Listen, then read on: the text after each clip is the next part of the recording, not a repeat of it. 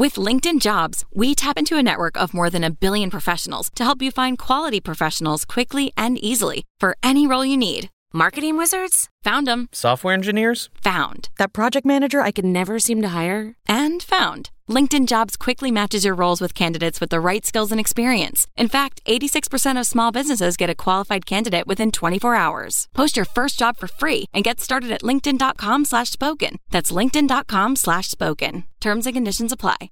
The following episode contains extremely graphic material. Listener discretion is advised. I'm Melissa McCarty. And I'm Kelly McClear. We are the journalists who brought you Killing Dad, the Crystal Howell story. Now, we bring you another jaw-dropping case, and it's one where the truth is more compelling than fiction. Over the course of the next 8 episodes, we are going to take you on a true crime ride unlike anything you've ever heard. Crime sprees committed mimicking scenes from the Terminator movies. It's a saga of epic proportions, one that involves vicious gang ties, a savage double murder, a firearms store robbery with guns blazing, a multi-state manhunt, a kidnapping, a California freeway high-speed chase, a hostage situation, a Hollywood-style shootout in downtown Los Angeles, the devastating earthquake of 1994, suicide attempts, a death so sad it's unimaginable, and finally, an execution. And all of those things happened in just a matter of days. It's one of the most heinous and sad cases we have ever come across in our careers, and you're going to hear all the details from the people who lived it, some speaking for the first time publicly, and you'll hear from the killers themselves. We now bring you the Miscreants. The family who kills together stays together.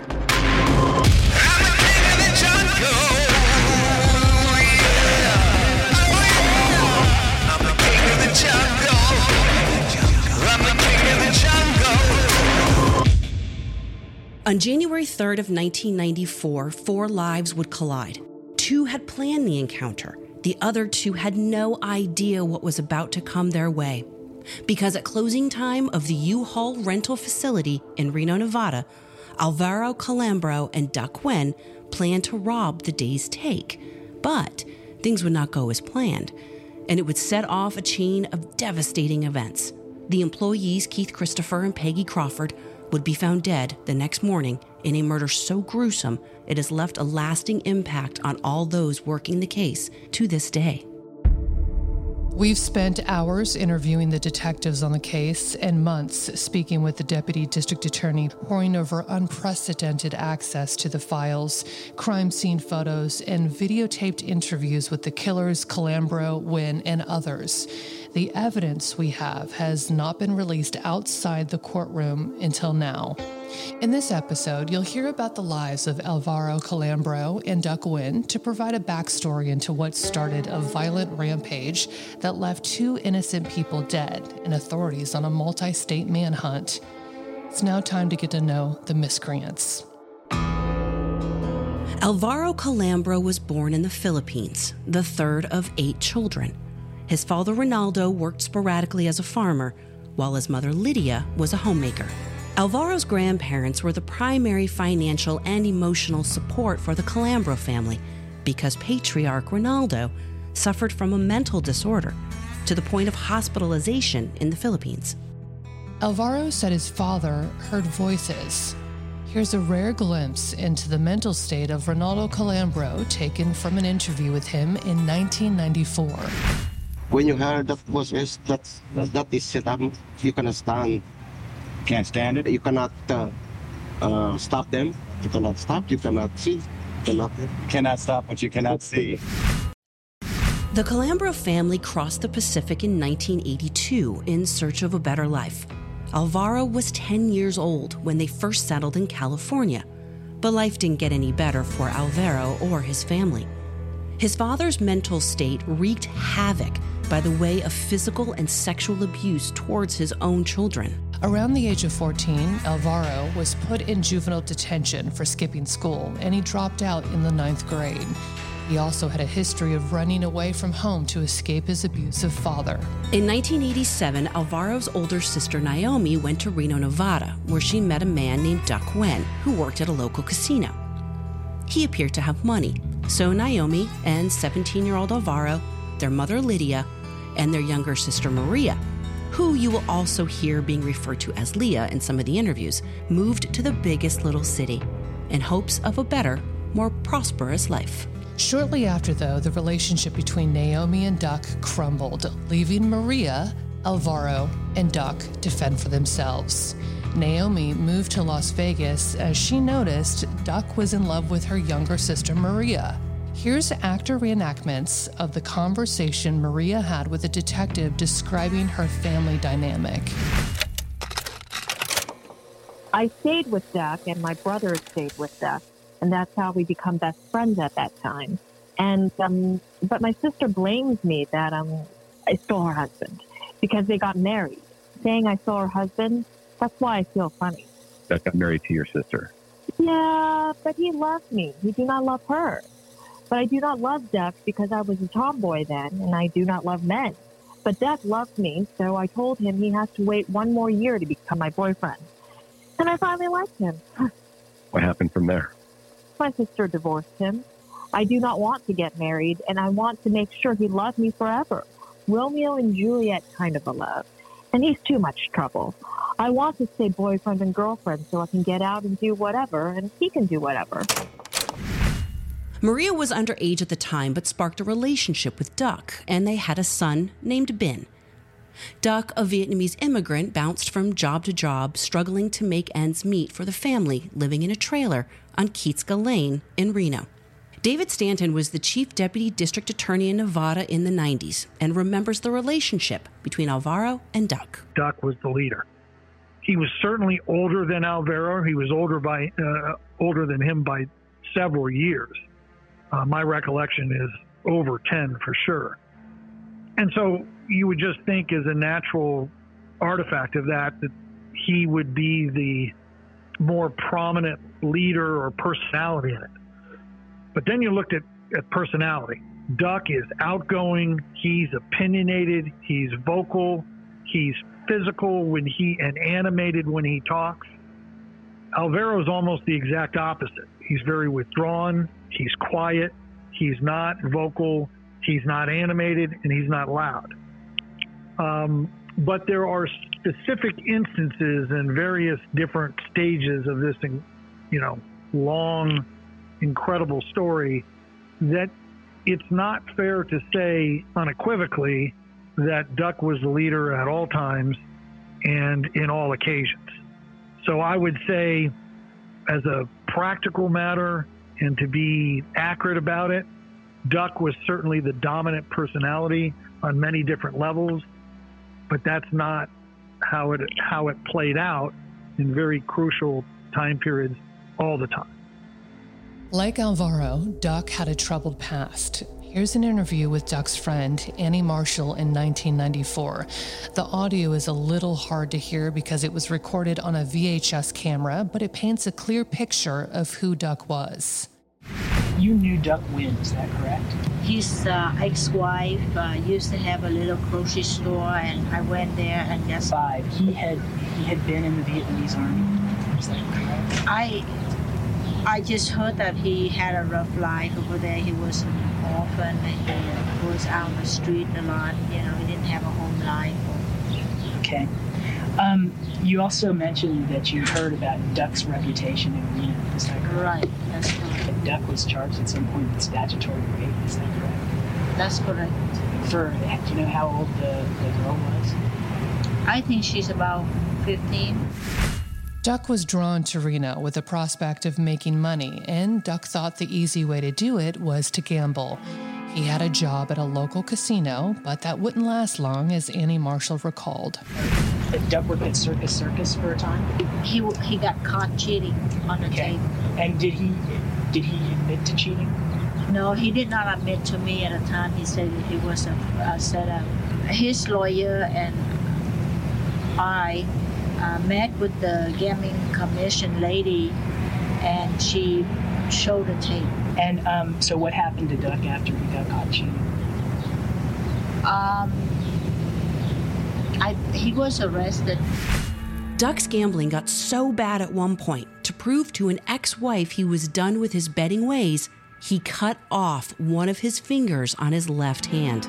Annie also had a front row seat to the relationship between Duck and Maria, also known as Leah. Who was the leader of the two between them? Oh, Duck. He was older. Not that I saw. Not that you saw. I heard that, she better do what he wants her to do, otherwise he might beat her up. With 3 adults and a baby under one roof, money was more important than ever. And while Alvaro and Duck were close, they would cultivate ties with another family in 1993 that started their miscreant ways. Duck and Alvaro worked at the McCarran International Airport in Reno, Nevada, in a rental car agency, moving vehicles from different areas on the property. I just know there was moving vehicles primarily. Ultimately, we found out in investigations that Alvaro and Duck had made friends through individuals that lived near them in a trailer park. So at the time of my assessment of the investigation of what these guys are doing, when the first kind of events ultimately leading to the cascade of events of the murder and things that happen afterwards, is they befriend some gang members in their trailer park in Reno that are involved in an international stolen motor vehicle, stolen parts between here and Mexico and countries beyond. And Alvaro and Duck were setting up for easy pickings the vehicles from the rental car agency. They were assisting members of this gang in stealing the vehicles to then be driven, transported outside the country or to other cities, other parts of the cities, to either be sold as stolen vehicles or to be parted out in part of a much larger criminal enterprise involving stolen vehicles and stolen automobile parts. So that was the first known criminal activity. Do you remember what gang they were affiliated with? MS-13. Hispanic gangs, especially in the Southwest, and especially in Los Angeles and San Diego, have been around, well, for now, 100 years. Wow. And it's the most long-term gang culture, not always, and clearly not like it is now. It was more of a, social. Certainly it wasn't just immune and not involved in criminal activity, but nowhere near what it is now as far as being the center or a significant part of gang. And besides the automobile thefts, did Duck or Alvaro have any other criminal history that you came across? Not up to that point that we ever saw, no. After the ring of stolen rental cars, Duck tries for a more reputable career path. He's hired in U-Haul without probably any pre-existing knowledge of his behavior and their behavior at the performance at the rental car company. And he's working as kind of a mechanical fix-it-up guy at U-Haul. And Peggy Crawford is the manager of the U-Haul business on South Virginia Street in Reno, Nevada. What did you learn about his time there? Well, that it was relatively short as far as the length of time, that he worked and was a generally good worker as far as what his work product was. There was no complaints about him, that there was no significant or strongly negative or any negative things in his employment file. Duck's boss was a woman named Peggy Crawford. Do you remember what went down with him and Peggy, or was that all a mystery? Oh, yeah. Okay. No.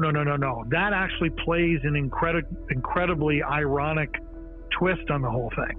There was some precipitating event or events that caused Peggy Crawford to be on the phone with her manager. I don't know if it was one notch up or a couple notches up. And she had a conflict with Duck. It was a series of events where Duck was being disrespectful and to Peggy as his boss, and that this disrespect was done publicly in front of others, customers and employees, and that it had occurred more than once. And if memory serves me correct, Peggy ends up calling because there's an event that's occurring in real time with Duck, that Doc is doing something. And she calls this manager, her supervisor, let's say. And while they're on the phone discussing it, Duck verbally goes off. He's screaming at Peggy loudly in front of customers, in front of all the people that are in the shop. And I think also using vulgarity, but very demeaning, very rough stuff, I later found out. And the person on the phone with Peggy goes, "Hold on a second. Is that the guy I hear in the background? Is that the employee that you're calling me about?" And she goes, "Yes, it is." And he goes, "Fire him immediately." And she does. She gets off the phone, fires him, and then, of course, that lights the fuse. That's the beginning of the U-Haul. Duck is fired from his job at the U-Haul facility in Reno, Nevada. And that is when this tragic tale begins to take shape. He's fired in September of '93. The wheels are coming off the bus a little bit with Alvaro, Duck, and Leah. And it may be that it's coming off in a negative way, like things in their life isn't going as planned. But when I would tell you right now, having listened to their interviews, they both lived a life that they wanted to live, in the sense of committing crimes was not a moral dilemma for them. They wanted to make money. They wanted to make a lot of money, and they wanted to do it quickly. So I think one person can look at this and say, look, in September of '93, after being fired at U-Haul, the wheels are coming off, are starting to wobble. But on the same token, I think it's equally plausible to say that they're now upping their game. And it would be a game that would leave a trail of mass destruction. Coming up on the next episode of The Miscreants, a double murder so horrific, it's hard to fathom. Well, I remember an officer being there, and I remember walking in there and I said, "Oh my God." And I see Peggy, she's hogtied, she's got tape around her mouth, she's got a crowbar sticking out of her skull. Pretty gory. What I saw at the scene told me that the person that died last had to live through hell, knowing and feeling and seeing and smelling what was occurring, and that they were next, and there wasn't a damn thing they could do to stop it. It is, to this day, the worst scene I've ever seen. And later, a multi-state manhunt is underway for the Miscreants. During the pursuit in the interstates in Los Angeles, California, he's shooting at a gas tanker truck because he had watched an Arnold Schwarzenegger movie where that had occurred, where Arnold Schwarzenegger, during the movie, had shot a gasoline truck and it exploded. And that's what Alvaro thought was going to happen.